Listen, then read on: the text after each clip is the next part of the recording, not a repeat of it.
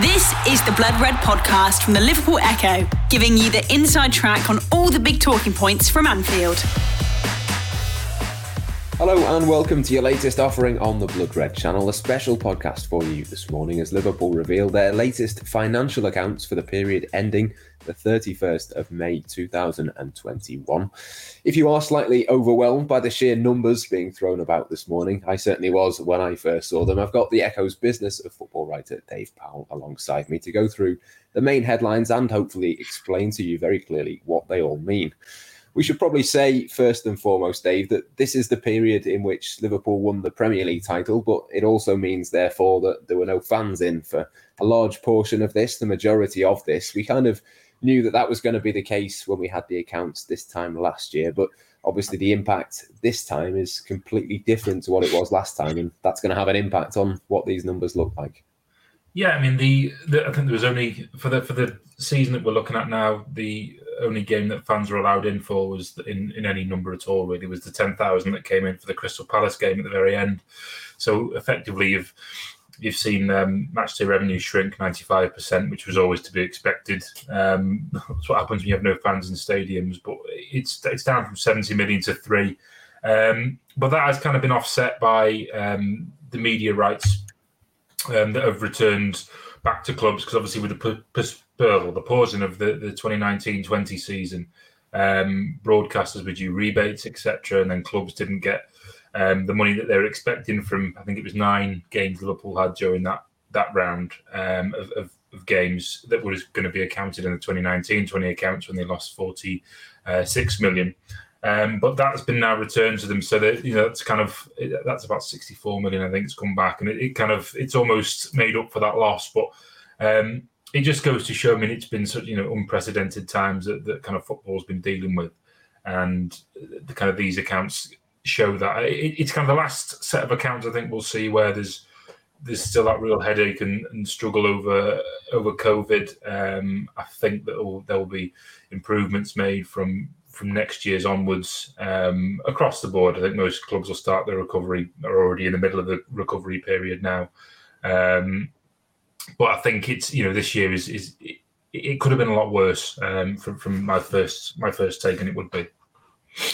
Yeah, I mean, let's get into a few of the details then. You mentioned media revenue there. That's gone up from 201 million to 266 because obviously the prolonged Premier League season falls inside this particular element of the finances. You've got commercial revenue as well, which has gone up slightly, just 0.2 million up to 217.6. I think that's slightly interesting as well. Obviously, commercial revenue made up of a number of different things. But why is it that's, albeit only very slightly, why has that increased in this period?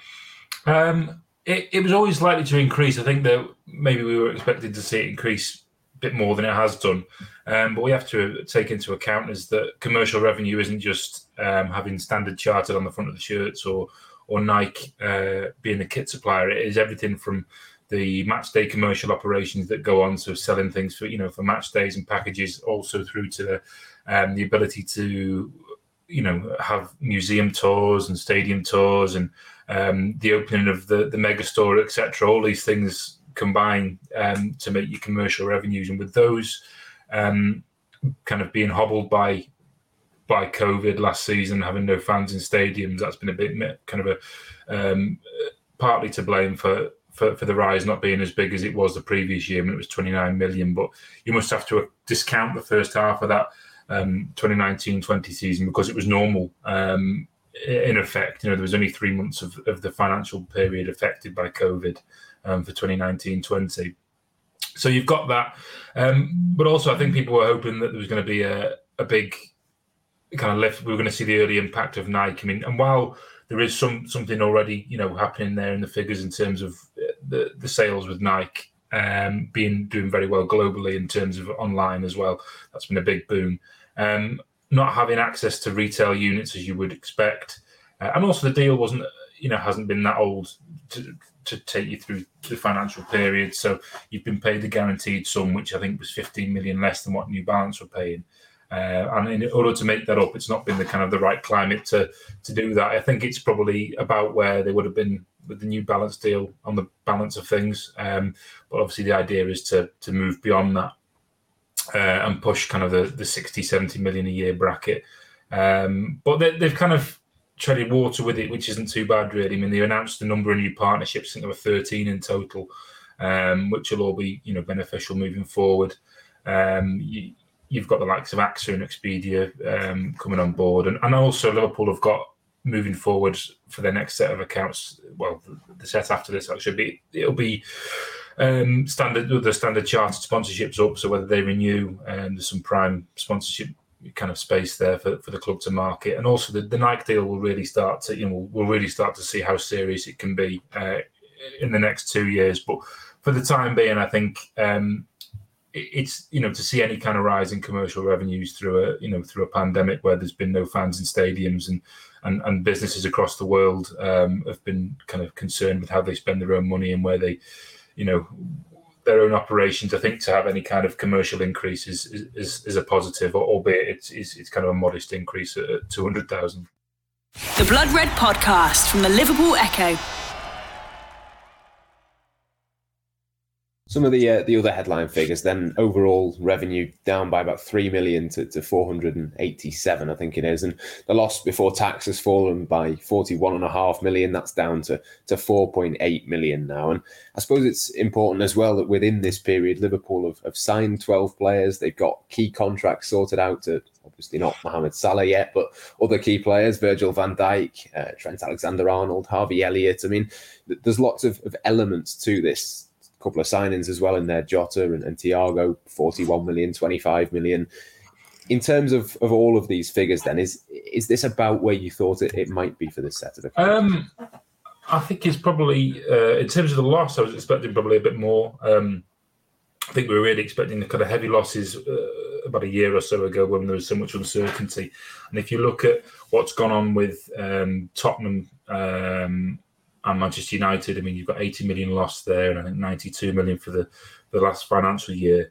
That's on top of the heavy losses they made in the previous season. Their losses from COVID have been huge, and it's kind of it signifies deeper problems with the business model. Obviously, Tottenham's is related to the stadium and the fact that they were hoping to leverage that new stadium in order to drive revenues up and make them compete, but with no fans in stadiums, it's been it's been a double whammy for them.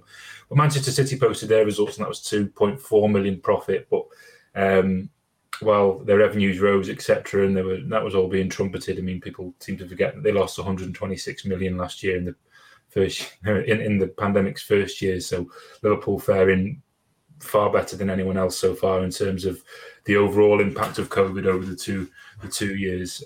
Liverpool's been 50 million, in Everton, for example, that was 140 million just for last year, and that's only going to get added to when they release their results. So for Liverpool, I think it's been they've managed COVID well. But touching on what you mentioned before, the wages issue. I mean, that the wage bill has actually decreased by 11 million, but that's not actually that's how it shows in the accounts. But really, a lot of what happened last season, or last year's accounts, was down to the fact that they were Champions League bonuses, which were paid in a lump sum to players upon winning the Champions League, and also Premier League bonuses. While the actual victory for the Premier League wasn't paid in that period into a bonus, it's accrued over time almost. So their success reaching certain points of the season kind of accrues in terms of their bonuses. So it's not like a Champions League bonus where it's one kind of drop of money that kind of FSG have to find. It's different than that. But the other thing being that during that period, Liverpool extended the contract to 12 players, among them Virgil van Dijk, Trent Alexander-Arnold, and Fabinho. There was that flurry during last summer, wasn't there, where there was a kind of announcement of a contract every other week almost. And I queried this in terms of how these fell into the accounts, because obviously, from the outside looking in, the assumption would be that these contracts being announced in the summer of 2021 would mean that they would be seen in the accounting period for 2021-22, which is the year end of May this year.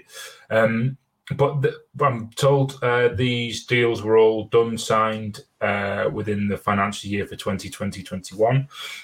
which means that they're already included in that kind of wage fall, and you include Diogo Jota and Thiago's wages coming onto the wage bill in there. So I think the actual payroll has increased, but it looks like it's decreased in the accounts because of the bonuses which aren't showing there.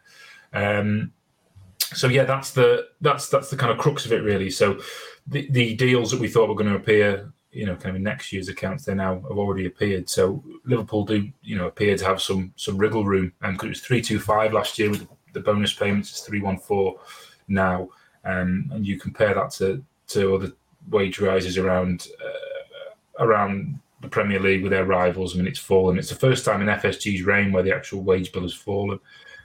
So in terms of revenues to wages, UEFA like to keep it at around 70% for being sensible and sustainable. I think Liverpool fall under that. So they have no issues over financial fair play or anything like that.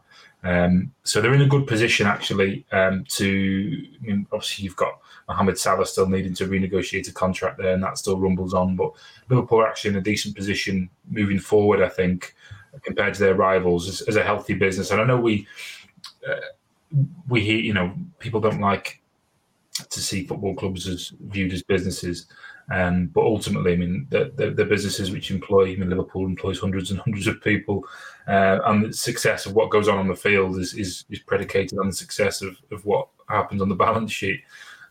So this is, I think these sets of results are quite positive for Liverpool in terms of their future planning, and I think, next year we'll see them return to profit quite comfortably, I think.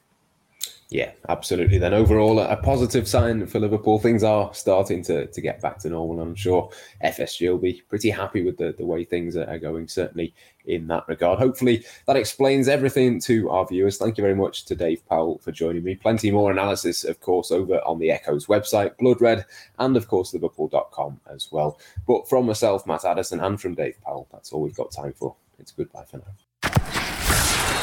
You've been listening to the Blood Red podcast from the Liverpool Echo.